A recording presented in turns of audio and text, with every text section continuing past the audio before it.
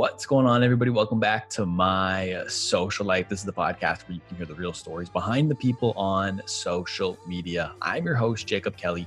As always, today's podcast is powered by TrueFan. And before we get into today's episode of The Social Report, there's a couple things that we need to go over first. Number one, if you enjoyed today's podcast, please consider leaving a rating and a review. The more positive ratings and reviews you get, the more it helps people find the show. And it really helps to grow the community that we're developing here.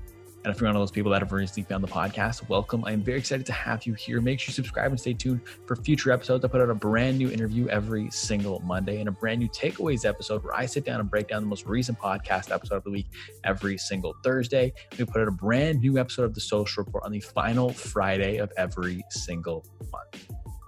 Last but not least, there's going to be a little bit of an audio issue with this podcast. I pulled the most rookie of rookie mistakes, and my mic did not pull out of my usual podcasting mic. It pulled from my computer mic. So I apologize that my audio quality is a lot lower than it normally is, but that wasn't going to stop me from putting out this podcast because I felt we really had a good rhythm and flow. And this is one of our better episodes of The Social Report ever. So there's no way I wasn't releasing this podcast. I hope you enjoy. Without further ado, let's get to this month's episode of The Social Report. What's going on, everybody? Welcome back to My Social Life. This is the podcast where you can hear the real stories behind the people on social media. I'm your host, Jacob Kelly. As always, today's podcast is powered by TrueFan, and today is an episode of The Social Report. And The Social Report is a monthly podcast in conjunction with TrueFan, where we sit down and break down some of the most interesting social media stories over the last 30 days. As always, today I'm joined by Chief Growth Officer at TrueFan, Scott Birdie, and Chief Marketing Officer, Karen O'Brien. I'm very excited to have you both back on the podcast today. How are you doing? I'm doing well. Karen, how are you? Doing awesome. I mean, I think this is the first podcast that marks post-election era, right? True. Yes. Woo! That's true. I mean, I think we're all still celebrating a little bit. So, yeah.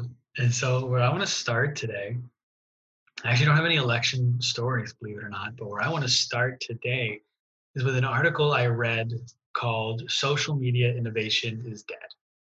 And so the author of this article is Christopher Stokel Walker, and he's written a book about YouTube, and he's a journalist from the UK. And essentially what he's saying is that in many ways, social media is a mature marketplace with little innovation, and all the big players just keep copying each other, and that's it.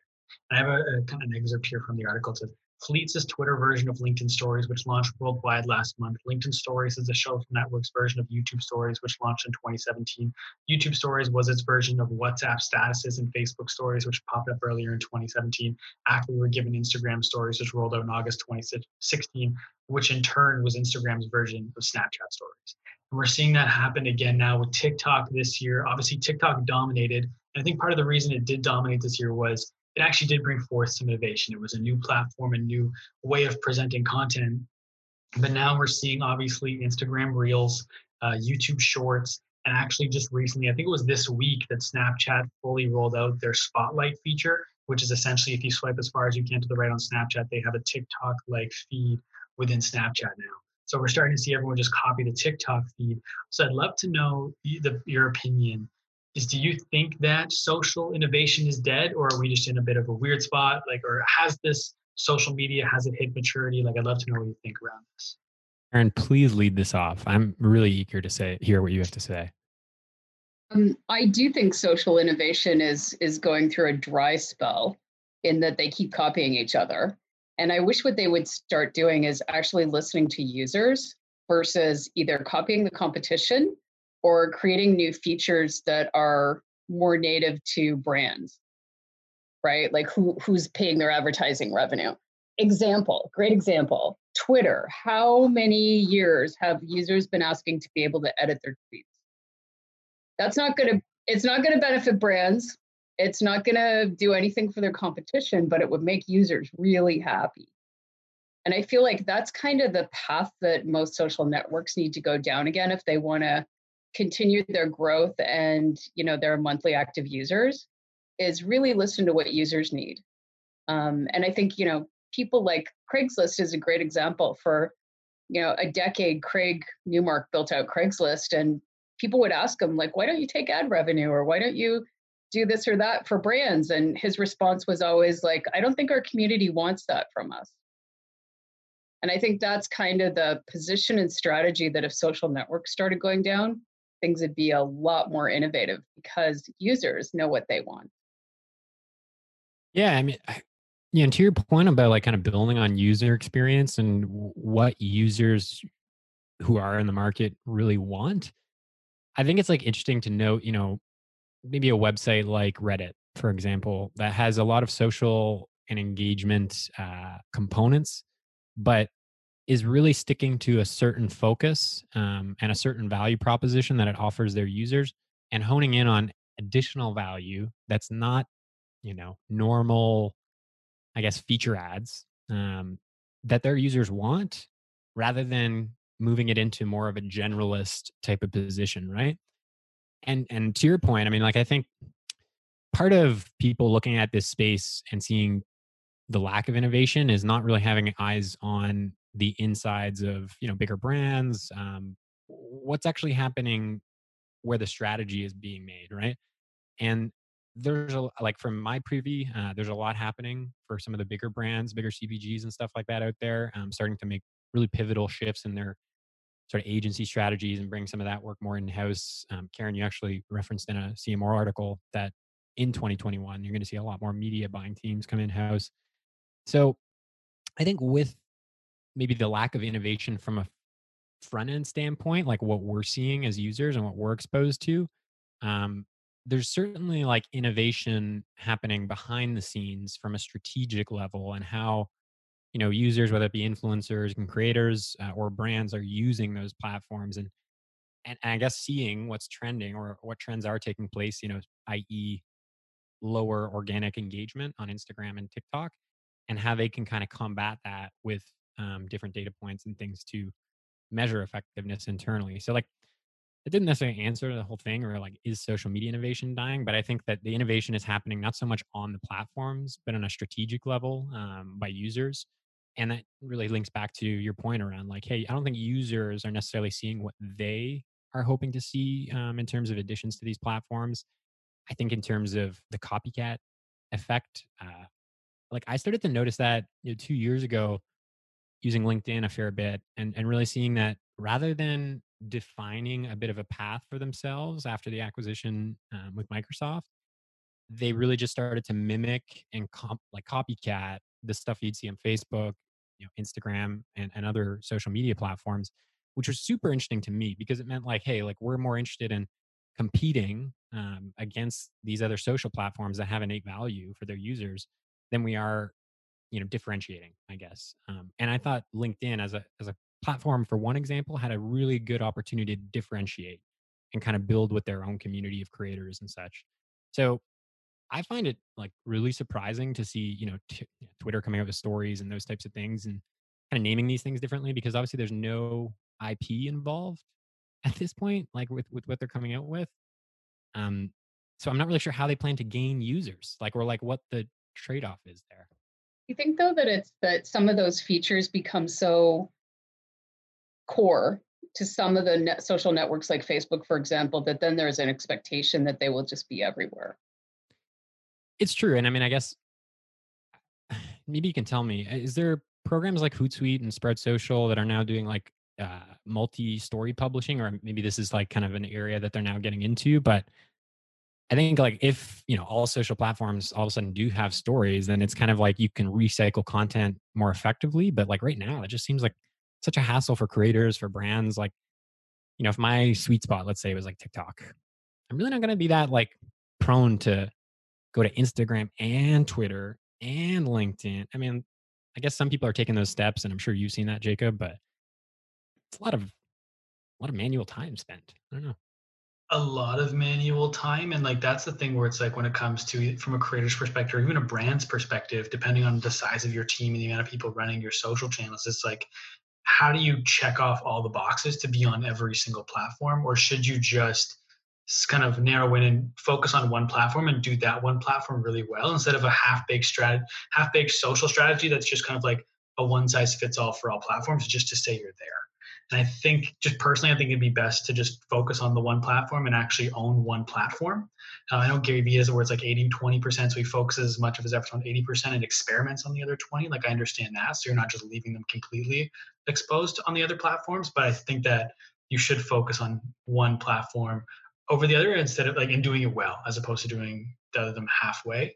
I thought, just kind of anecdotally too, when it comes to this, I've, with the copycat effect and a lot of these social platforms feeling very similar at this point, I just kind of feel burnt out with social media as a whole. Like, I don't feel excited, or just like when I'm on a platform, there's not really a purpose. Like, like when I'm on my personal time, of course, like I don't feel excited to open any of the platforms because they're all the same. I kind of have feel a little burnt out opening them because there's nothing fresh and new for me to kind of consume.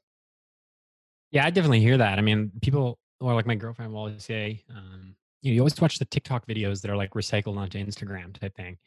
It's totally true. Like, I'm not really interested in opening up TikTok and then, frankly, scrolling across the same type of videos that were super popular on TikTok on Instagram. I'll just see what's popular and stick with Instagram because, yeah, to your point, you just start seeing the same content, the same kind of remarks, same engagements and stuff like that across platforms. And it's like a number, I don't know, it creates way too much of a numbers game rather than like who can be creative and like who can stand out more. One final thing on that, though, is like with Twitter, for example, I felt like when Twitter started to introduce a lot of visual elements to their platform that they didn't have before, even starting with Periscope, right? Remember they had an integration with Periscope for streaming? I would say like they started to move away from the core of what Twitter is, which is the water cooler conversation. The conversation started to get sort of demoted. And so I think that's the danger if with everybody taking on everyone else's features, is that you're moving away potentially from where your core is. Like imagine if Instagram all of a sudden had tons and tons of features that were no longer visual. I mean, I think of them as the visual platform.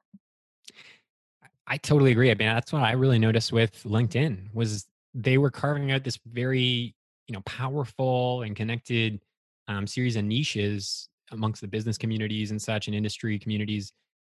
And all of a sudden by, opening these features up to a little bit more of a native social crowd, right? Like people who aren't necessarily interested in that community, but more interested in just building their own followers or following, whatever you start to move eyes away from what people are there to actually read because their algorithm starts to cater more towards, yeah, I guess like visual content or whatever you want to call it. That's, frankly, just crap. It's like stuff you've seen on Instagram like years ago. And then, oh, now it's like apparently LinkedIn's giving me great organic reach. I'll just post crap to earn Okay, so followers. we would be remiss here if we did not mention that the sort of UX rebrand that all social platforms seem to have all done at the same time, and they all sort of started looking the same. Did you They notice did. that? They did. Yeah. The wireframes and stuff. Yeah. And they all started looking like MySpace. Honestly, how did that happen that they all kind of rebranded at the same time? Like the similar cover photos and like positioning and stuff. Yeah. I don't know, there's some like weird social circle of excellence or something where those people are collaborating, I swear. I felt like it was a step back, honestly. I didn't think it was a good UX step forward. Maybe we're coming into an innovative era. Who knows? Maybe we're going back to MySpace. Maybe it'll come back. I mean, honestly, on this note, like that you're bringing up in terms of differentiation, there was one story that I was, just planning on kind of talking about. It's not so much an article or anything that I found, but maybe we'll just kind of lead into it. I think reverting back to TikTok, where this kind of, your point began around like, hey, differentiation, but then copycatting, those TikTok style videos. TikTok has really carved out a space for themselves right now. And like they're full steam ahead with one of the greatest marketing efforts, whether it's actually like tangible or not, that I can see. Cause like you got people like Will Smith. And I mean, this is one that stands out over the past month to me, a lot of social media craze around the Fresh Prince of Bel Air reunion. But Will Smith on Instagram, where he's just like, a god, talking about making TikToks, like using TikToks like you would ketchup, for tomato sauce or something like that. And to me, like carving out a space where you're referring to a certain type of video now that we've just talked about is on every platform essentially, but they're referring to it as your brand, like as the platform. I want to know what you guys think about that. And like if, maybe as a result of the dying innovation, we really could see TikTok start to differentiate and really go down that path as to how they can add value to their specific users, because they seem pretty intent on like serving that community of creators. Well, I mean, just in terms of serving the community of creators, they have their creator fund, which I believe is $1 billion that they have just specifically to reinvest into their community. And one thing interesting in terms of TikTok kind of carving out a niche is I feel like they're kind of at the forefront of a lot of conversations as opposed when it comes to culture now. So many things are starting on TikTok, and even so, just like kind of on that note too. Just again, this is a very small sample size, but a majority of our topics for this conversation. I know like Karen's got one coming up. I have another one coming up. A lot of our most interesting news and stuff that stood out to us from social media is coming from TikTok right now. And I just think that's really interesting how we're starting to see that shift where it's starting to become a lot of these trends culturally are coming from TikTok. So you think TikTok has really surged because they made it easy for people to create? I mean, honestly, like I felt like that was what Instagram did well in their day. They made it easy for somebody to upload a photo and then basically, really amplify that and showcase it in a beautiful way. The filters, we didn't have filters before, right? Like there was a lot of things about the way Instagram allowed you to upload your photos and make them really beautiful and expressive. And I think that that's what TikTok's done with video, the licensing of music, the filters, the special effects, the two-way stuff that they have going on. Like they made it easy for the average person. Yeah, I mean, and then you see that because people are saving their TikTok videos and resharing those, and I think that to me is maybe the first step that links towards uh, that crazy potential idea of like you no longer refer to 1 minute videos or 15-second videos as videos or like short snippets or whatever. You just start calling them TikToks.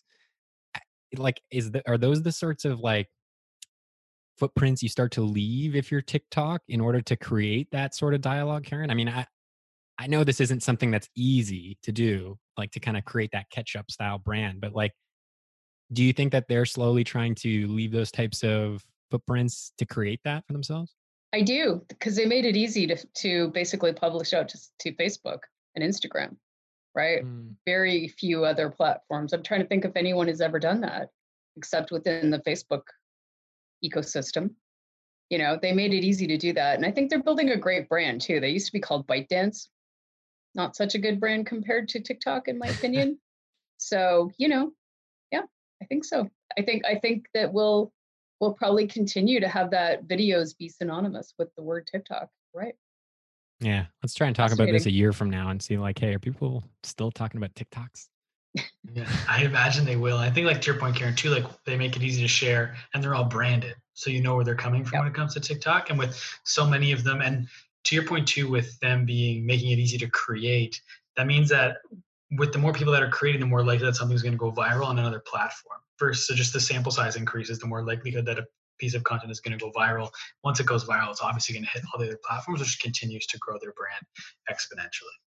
Yeah, that branding is pretty important, like that watermark that goes onto other social platforms. Like I've seen some YouTubers who focus in the beauty vertical on nails, seeing their videos, their TikToks show up in other places, like in ads that they never gave permission to have them in, and you can clearly see their watermark, their TikTok watermark on it. Yeah, that's another interesting conversation is like how that will transcend through like IP or people's, kind of own copywriting or creativity. I came across like an ad for some course this morning and, Canadian, I'm not going to like throw out names and stuff like that, but like somebody from Canada and launching a course of sorts, but like certainly not too many surfers. Like you see the surfboard behind me or whatever in Canada and like maybe like within his network or privy, but like when you see you're like putting together those clips and then there's like one of the most professional surfers in the world and you've taken a clip from an actual movie that was shot by one of his videographers, that type of stuff starts to get a little bit crazy where like there's so much usage of content that isn't owned by the people who are actually like publishing it and selling through it. I felt a little bit offside on that one. It's like these are like amazing ocean shots. Like I don't think those are yours to just be like throwing or splashing into a video. We all know that commercial use brings up a whole different set of rules. Ugh, I Mhm. don't. Yeah, because I know if you're doing like commentary, there's like you're allowed to use other people's stuff as long as you're doing commentary or something around it. But yeah, using it directly in an ad is kind of not. I don't know. I don't think that's legal. Yeah, that'll catch up with them. Yeah. So, Decisions, yeah. decisions. But speaking of TikTok too, Karen, you were talking last month, I believe it was last month, we talked about 420 Dogface 208 or whatever his name is, and how well Ocean Spray handled that moment being thrust into the cultural spotlight. And this month you kind of have a brand that a brand that reacted to it in the opposite fashion. And I wonder if you could share that story. Yeah, I came across this story of an Ohio University student who was working for Sherwin Williams part time, and he was working there 3 years. And his name's Tony Pilicino. I hope I pronounced his name correctly. But if you want to go check him out on TikTok, he's Tonister Paints, Toneester Paints. He has 1.4 million followers, and he started basically doing TikToks at his work part time while he was mixing paint for people. And they were getting tons and tons of views. And then he started just, randomly mixing things that people would ask him to mix together. And he would buy the paint himself with his employee discount. And he thought, wow, I'm really getting a lot of traction. I should reach out to Sherwin Williams and let them know that they have a younger audience who is interested in this kind of content. And maybe we can do something. And so he put together a PowerPoint presentation and sent it in, no response. 3 months later, got a response back basically saying, like, we don't have any promotions going on, so we probably don't need to talk. And they just kept ignoring him. Now, the key here, in my opinion, is to get to the bottom line, which is they ended up firing him. As opposed to Ocean Spray or Walmart or tons of different brands that we could, point out have embraced their employee creators and really work with them for the brand. I mean, look at Cameron from Walmart, right? Like I literally started going back into Walmart because I love Cameron's videos. And every time I walk into a Walmart, I hope that I will see somebody like Cameron maybe making a TikTok. And they fully embraced him and they loved that. And Ocean Spray, I mean, that was just phenomenal. They saw unprecedented PR and a rise in their sales to the point where they gave the guy a truck. So I'm kind of dumbfounded as why they would, fire this guy. But I just saw on his TikTok 3 hours ago that he was offered a job by a company Yes. called Florida Paints. I mean, I was just gonna say, like, this is just the priming up for the most ultimate opportunity. Another paint company, little known, to step in there and boom. Yeah, yeah. And I mean, the guy's already got an audience, right, that loves paint. So The I'm guy really doesn't have to happy for probably him. work at a store anymore. I mean, like, But focus he's on going the to. creative. I think Is he he's gonna going like to. be in the store? He's moving to Florida and he's basically taken a job with them. So good for him. I'm happy for him. But I think the lesson here is really like if you're a brand and you have an employee creator that is enthusiastic about your brand and builds an audience for you, that's kind of a no-brainer that you should work with them. You can access a new audience that you normally would not have access to in a very authentic way, and a great way to make your employees feel closer to your brand as well. I feel like a lot of brands would kill to have an employee creator with that many followers and also that many followers creating content about their product. It's not just like someone that worked for Sherwin Williams that was like a gaming YouTuber, but he was like a creator advertising their products in his videos and getting millions of views. And they still like that is something brands would literally kill for. And they were like, absolutely not. Basically, it's like, dust the counters when you have nothing to do, or create a TikTok video that's gonna attract many, many people who don't currently paint, use your product, whatever it is, and make them more aware about how great that product can be for their own wants and needs and rooms and whatever. Um, yeah, this is just frankly shocking to me, especially like I tend to like look at the tech side, of this equation too, and some of the past experiences I've had working. And one of the main problems I noticed in uh, smaller SaaS company that I was helping a couple of years ago was their employee engagement. Like just to get employees to willfully engage, even like not share content, engage with the actual company's content and things like that is like pulling needles oftentimes. And so when you're blessed with a person who's like going outside of that to just start like literally creating you professional content. I mean, the guy's more than 1 million Handing it followers. to you Yeah, like literally and paying with a for it. bow. Yeah, and paying for that.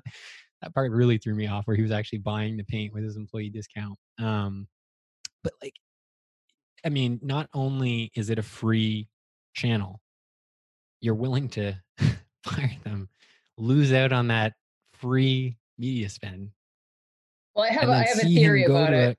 Yeah. a competitor, where they can now just roast Sherwin-Williams for the coming months.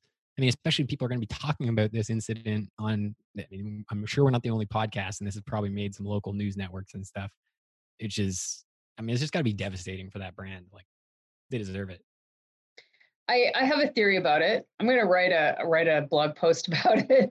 But I think that corporate communications is where social goes to die, honestly. Like, I think that is part of the issue, is the organization in this company of where social was sitting, because they were reaching out to him, looking for him to do, what was he doing wrong? They were looking for, like, did you pay for the paint? When were you doing it? Were people working with you at the time? Were you on working hours? None of it was around, hey, how are customers, Responding to engaging this, with yeah, like, it's just, I think that is part of the problem, is that in general corporate communications does not usually tend to be an empowering place for social. I'm wondering if there's any office politics involved. I'm just searching up how many followers do they have on their other social channels, and is this one like retail employee getting better results than their whole marketing department is collectively? And office politics We pay could a actually tell that from our tool, but we probably won't waste our time going there. Yeah, he's got Sherwin-Williams has 289,000 followers on Instagram. So he about 5x their following on TikTok by himself. So again, but that just goes back to the power of TikTok, right? And you don't need fancy gear. You don't need a team. You can have one guy mixing paint and explode. But it didn't have the polished corporate communications message that some companies are looking to have, which I would guess was the issue. I never would have thought, that like there could be like a Black Friday or Cyber Monday sort of special, like that drives tons and tons of paint sales. But the way this thing is lining up, if this guy is in Florida by this weekend, I mean, I'm sure that he could drive likely more than a year's salary for what they were paying him at Sherwin-Williams in sales, and probably close to a week. Well, Like, I mean, I would just have to guess. I'd invite him to come onto the podcast and talk about his story. I'd love to hear what he's doing in Florida, and so we'll see if he responds. Yeah. That'd be awesome. I mean, like, they could even just leverage him, like showing you how to mix paints at home and just create fun colors on your own. Like, that would just drive people trying to experiment with paint. Like, you could have people buying it beyond just when they need to paint their homes. Like, you're creating another way to use their product, and they didn't take advantage of that. And that's where you can even take that engagement to another level, right? Like, not a TikTok expert, but I've seen like how people create reply videos or whatever. Like, they'll kind of post a comment or whatever, and people are really into the comment section, it seems, on TikTok as well. Like, it's like, oh, I see something I like, I gotta check the comments. Like, it's better than Instagram, so to speak. But like, at that point, you have the opportunity to not just engage with the audience, but start to pick out specific customer questions, specific creative interests on behalf of your customer in the industry, like, and hone in on tailoring more of the customer experience through literally replying and engaging with those. Like, anyways, so I guess we could go on brands, and on. Yeah, brands. If you have an employee creator on TikTok that wants to create content for you, I would highly advise that we would all highly advise that you work with them. Or maybe proactively just go out and create some TikTok guidelines or something. Like, I don't know. I'm not a fan of like guidelines, so to speak. Well, I like guidelines. I don't like policies, because I think policies tend to be, disempowering versus empowering. And to your point, Karen, like, if you look at, in fact, it's in one of the articles I was going to talk about next. There's a couple of emails that I was reading up on this week from Nick Sharma, who's, DTC and CPG god. Love Nick Sharma. Yep. Podcast and it's podcast alumni as well. I know we've had him on here, and he mentions a number of things that relates to how people are using influencers, and also just kind of talking about Black Friday, Cyber Monday, And I thought about, those two subjects.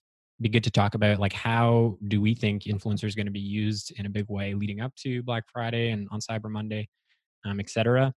But I think on that point of how he has seen in his experiences throughout influencers that strategy work the best, it's non-guideline. It's, kind of like creating the value proposition ultimately, I think is how he explains it, and allowing them to do everything that it is they do well, which is the creation, the editing, the distribution of it. Like, you can obviously come to some forms of agreement on that, but why not let the people who know their audience and who know how to build it run with the type of content that they expect to work?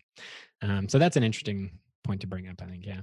Well, because they're bringing their audience, right, to the table. I think that's the key. So there's an expectation that they're going to continue to be themselves even when they're promoting your product. Yeah. But I would say I absolutely love what Nick did, which was, he sent like over 100 bottles of hint water to this one influencer. Like, he kind of got her attention pretty quickly. Yeah. And wasn't she a La Croix drinker? Yeah, Sarah Dici. I mean, Yeah, that's OG right there. it is. I mean, like, he is, I would have to say, like an OG in that space, but kind of like you, Karen. It says she was also a La Croix drinker. So I personally enjoyed her calling out La Croix for never being supportive of creators, whereas we were. Yep. It's like something that could happen to Sherwin-Williams soon. Could actually happen. Yep. But with that specific influencer, I've heard him tell that story before, and what they ended up doing now is really smart. So he gave her like the creative freedom to create the video she wanted. But what they did then was they took that content and they ran it as an ad from her account to her followers. So of course it's clearly an ad and everything, but it looks relatively organic in the feed and it looks like the content they're used to seeing. So it's a more engaging ad coming from someone they're used to seeing in their feed. And I just thought that was absolutely brilliant to make it part of their deal where their ads are running from her account and not his.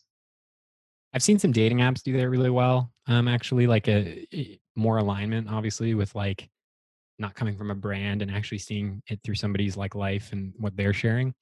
Um, but yeah, to your point, they did a lot of things that were like interesting too with the content. I know that he speaks about how two influencers they worked with on YouTube. They also tried to drive direct traffic. They didn't see the type of return that they may have expected. And so they repurposed the video from one of them into an editorial piece. And that actually ended up driving more traffic. So, even like thinking about your distribution channels, and if the first option doesn't always work, it's not like it's been a failure. You got to kind of think deeper around, like, who are we trying to reach and where can we reach them most effectively to kind of create that emotion, right? That we're looking for, I think, as a brand. Yeah. Yeah. I think that distribution strategy piece for social, particularly with influencers, I think hasn't been given enough traction by marketers. I've had, influencer videos that I put out in social that did okay, but originally shot them in Super HD and then had regions ask, hey, could we put this in TV? Is it like, high enough def that we could put it in TV? And we have.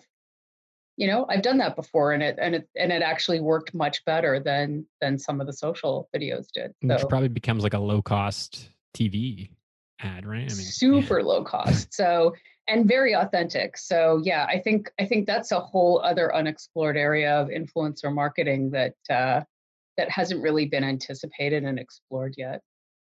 I'm curious, just to ask, and for both of you, but maybe starting out with Karen, given your experience with some of the larger brands in the past that you've worked with, um, how would you expect to see most brands, and this could be split up across, like the DTC versus some of the bigger in-store brands and stuff, but how would you expect to see brands leverage influencers now? Would you expect to see more awareness-driven campaigns coming up on Black Friday, or more highly targeted, funnel style campaigns where you're really pushing them through a specific type of optimized landing page?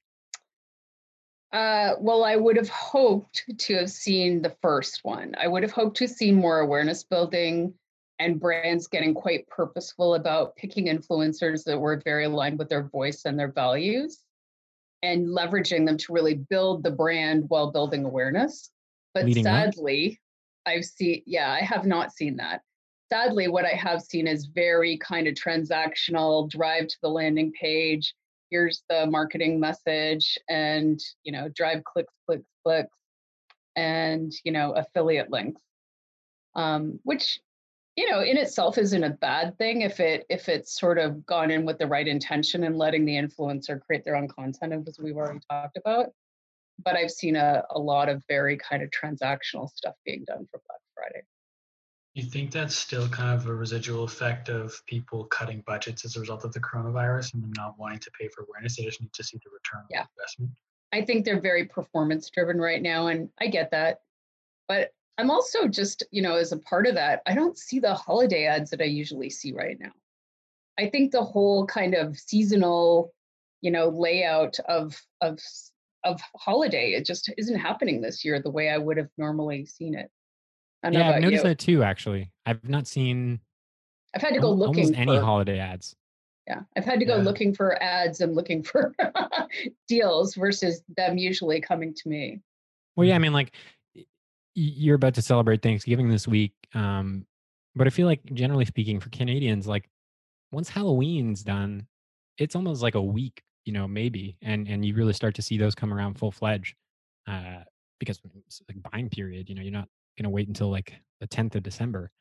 That's a really good point. I never really thought about like I don't think I've seen one Christmas ad. I've seen one from Burberry. That's it.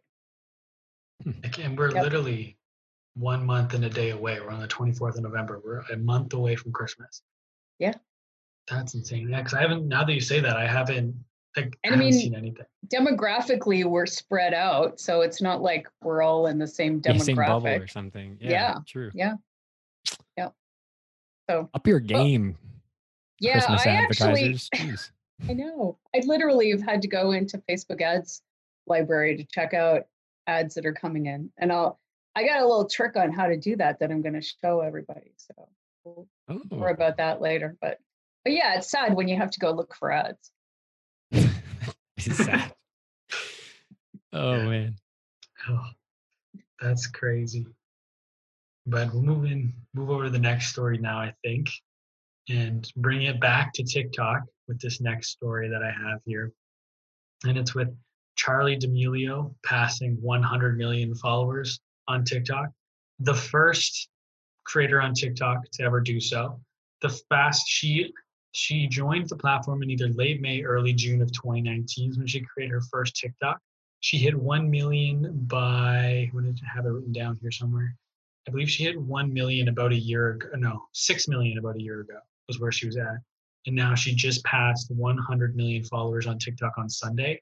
She's the fastest person, period, on any social platform to hit 100 million. Like for context, it took 14 years for someone to hit 100 million on YouTube.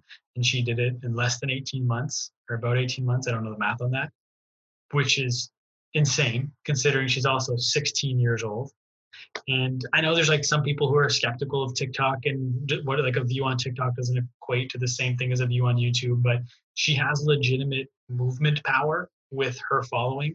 I have some stats here. She has 8.4 million subscribers on YouTube and 201 million views since November of last year, 33.6 million followers on Instagram, 4.8 million followers on Twitter with a ridiculously engaged audience. Her tweets average somewhere between 40 to 100,000 likes per, not just engages likes, that's not retweets, that's not expands of the tweet, per post.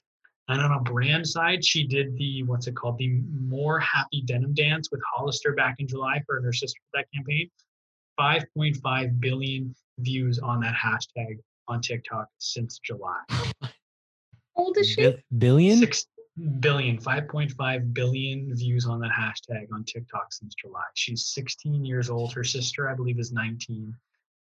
They're a family from Connecticut. Her whole family's involved in TikTok now. But on the topic of her, like, it's insane. Just, I couldn't even, especially at 16, to like do that.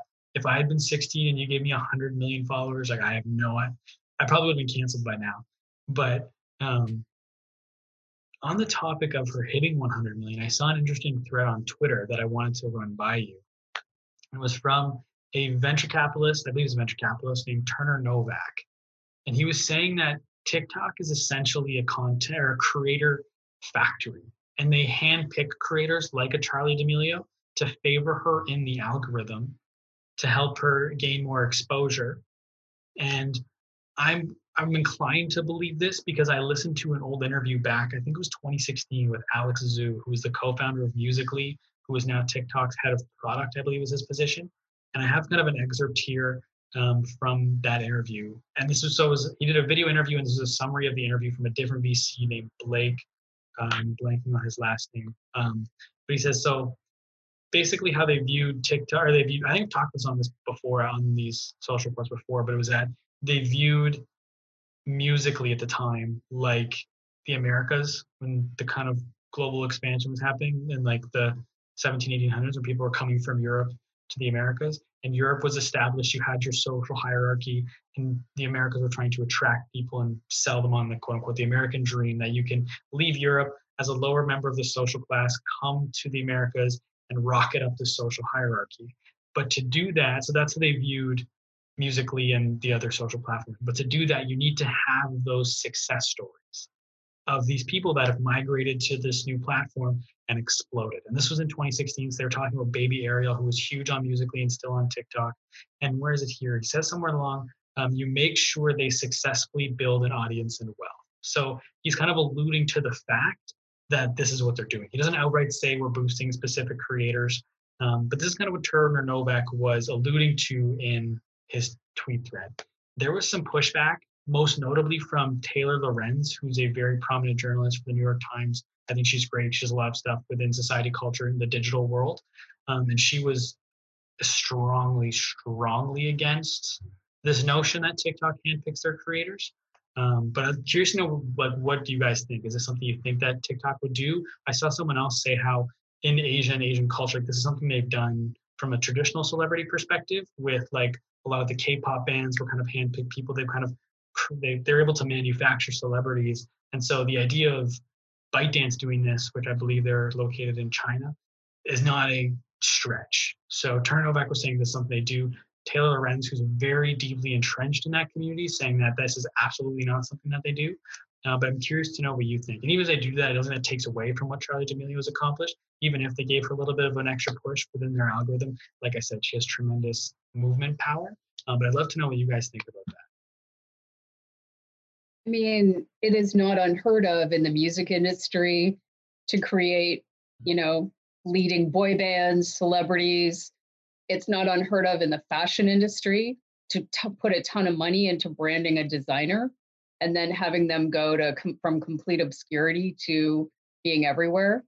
Same thing with streetwear brands. So I wouldn't see why not.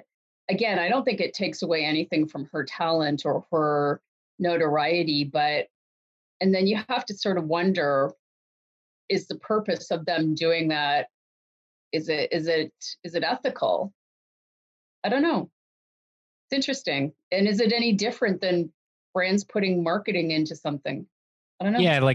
Yeah, I was first kind of thinking of like in-house influencers and stuff like that, right? I mean, it's like a brand picking you versus the actual platform itself picking you, and you having a load of funds then to kind of like promote yourself to new audiences and the audiences they plan to reach.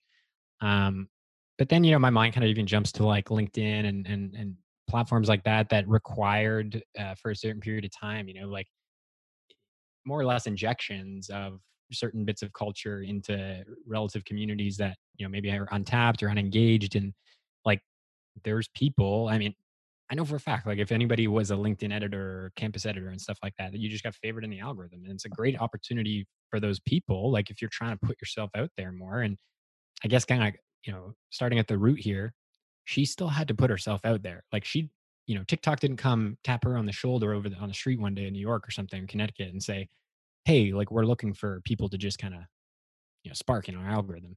So she started it. And whether or not she got selected by, whoever this group or person is at TikTok that selects their popular creators, I mean, it makes a ton of sense to me, because if you're TikTok and you're like, how are we also supposed to create value for creators? Like looking at your user acquisition strategy and stuff like that. And then looking back on time and just thinking about in-house influencers and how certain brands have done that to great success, and knowing that you can pretty much own the success. I mean, not like completely, right? But like you can very much contribute to the success of certain influencers who may not have the fame. Like, I mean, I need to go back to this article here quickly, but I personally love it how they compare her to like just a host of some of the biggest influencers in the world to basically like on TikTok. This makes her more than twice as big as Will Smith, 3 times as big as The Rock. The Rock has 200 million followers on Instagram, which is nuts, and 4 times as big as Selena Gomez, 5 times as big as Kylie Jenner and Ariana Grande. All those people, huge on socials. But you mentioned she has 33 million followers on Instagram. That's like no slouch. So she's certainly be able to convert a lot of that audience into different channels and stuff like that. But like, I would love to read up on why, the person who you kind of backed in terms of her cultural relevance and how she's tied in with those circles says that no, like it's not possible that they would do such a thing because like I just, lining things up, I agree with Karen. Is it ethical? That's kind of the line that you have to draw and kind of ask yourself. But this is a great idea for TikTok because you really told that story well and kind of linked back certain points in your learnings, Jacob. It, it's a great success. I mean, it is the TikTok success story now, and one of many that are out there, but certainly one that's highly notable. There's going to be other people that aren't Yeah. as celebrity famous who get to 100 million too. The only thing that makes my spidey senses go up with this story is the fact that her family's now all on TikTok. Like that feels a bit Britney Spears like to me. You have a choice. I mean, like you do, obviously, but like, do you really have a choice at that point? Like, they're probably having people throw money at them, right? So you kind of like, if you're the mom or a dad or whoever it is, it's not the first time I've seen older people on TikTok or like their daughters or their sons and stuff like helping a grandfather or somebody make like a famous TikTok account. Mm-hmm. So like, yeah, leverage that because like the creative bounds in which then you have, are exponential compared to like what you can do with yourself or just with your sister. Hopefully they're being supportive. Yeah, I don't think they ended. I think like she went out once she started to gain notoriety and she like filmed videos with her family. That's when they all started to make accounts. You're like, who's your mom? Who's your dad? And like, I think like part of the fact where it's just like, yes, where it's just interesting where whether they're boosting her in the algorithm or not. Like I do follow her on TikTok. Granted, I don't use TikTok anymore. I've been trying not to just because it's such a time suck for me. I'd waste hours of my day, and I was like, I need to change this. But like, she's not like she was in my algorithm a ton, which is where it's just like I totally understand where this thought process is coming from, especially because this wasn't like a tight race. I'm pretty sure she passed 100 million, and there's only 2 other people that have passed 50 million. So it's not like it was a tight race. So I'm like, I can understand because she's like by far and away like the most popular person on this platform. But it's not like I saw her every 34 times I'd scroll on the platform. I would spend an hour and a half on TikTok and see her once, maybe twice. So it's not like I was seeing her a ton. Like I can think of more other creators I've seen more often in my feed. And I'm someone who, like I said, follows her on TikTok. So it's I think you need to engage too. It's not just following. True. Right. To see more. Mm-hmm. She's going to get one more subscriber because I'm going to follow her. I've never seen her before. So there you go. Yeah. So I don't know. I mean, it makes sense for her to kind of get that extra push and just seeing everything. But at the same time, like I'm not seeing her exponentially more than other people. So it's interesting to see, but it makes sense that they've been pushing her, but I don't know. On like the positive side, I think like it's great to see that it's a woman, like a young woman, that is like true getting this type of recognition or spotlight. Even looking at that picture, it's like an SNL or a late night or with Jimmy Fallon or something like that. She does have that kind of, like even the smile in the picture, the kind of nearly closed eyes, like just a bit of like warmth and authenticity, but like normality to her, right? So I think that has to be said as well. Like, of course, there are the celebrities in that, but it's those types of people. If you can build an audience, whether it's 100 million or even like a million or 10,000, you define a bit more of your audience rather than, and like you said, like she can lead a movement. I mean, yeah, 5 billion hashtags. yeah. So yeah, I think that's awesome to see. Yeah. To put it into perspective, she has more followers than our current president has on Twitter. Wow. Did right? she make any political claims? Let me just double check that stat before you might have to reverse on that if he's gone forward. Hold on. I don't follow him. No, I think you're right on that one. I don't think they ever cracked 100. Yeah. Nope. 88.9 million. Wow. Hopefully trending down. See, now I would have, maybe the Biden campaign should have sponsored her TikTok channel. That would have just done it right there. I wouldn't be surprised though, too. Like, I mean, you mentioned she's 16. 16, maybe 17 at this point, but I think she's 16. You gotta, I mean, like if I was your parents, I'd be guarding her from any sort of political statement. It's just like that opens you up to a whole other world. Yep. Nice. And I mean, let's just be happy that things ended the way they did. But 2024, 2020, probably 200 million followers. That's encroaching on like half the US population. Yeah. Like, so yeah, this could be huge. I mean, she could be the next president. No, I think don't you need to be 32? Maybe I'm wrong. There's a. Yeah. This is a problem with Canadians talking about US politics. It's like if you have good hair, I mean. Right? And you can do yoga. Yeah. Oh, man. All right. Well, thanks, Jacob. Does anyone have any other stories, or is that it for this month's episode? I have a question for all of you. So what predictions do you have for social for next year, for 2021? I took a look at your article, read through it. I tend to agree, like a couple of the things that you mentioned in there. I've been privy and lucky or fortunate enough to talk to some of the brands and seeing that sort of transition of moving in-house with both media spend, influencer activation, just generally like organic content activation and trying to move away from agencies of record. And if I'm not mistaken, I mean, I think that's pointing towards agencies being really savvy, but unfortunately the time's catching up with them. Because whether you're a small business or like, massive CPG, at what point do you realize you're kind of losing out on either margin or cost of acquisition and those types of things? Since if you're an influencer network, and particularly as an agency, if you have a social arm, then like influencers become your high margin type of service. It typically would take a little less time than actually running socials. And once you have certain amount of relationships, you no longer need to worry about the authenticity or potential alignment around those campaigns.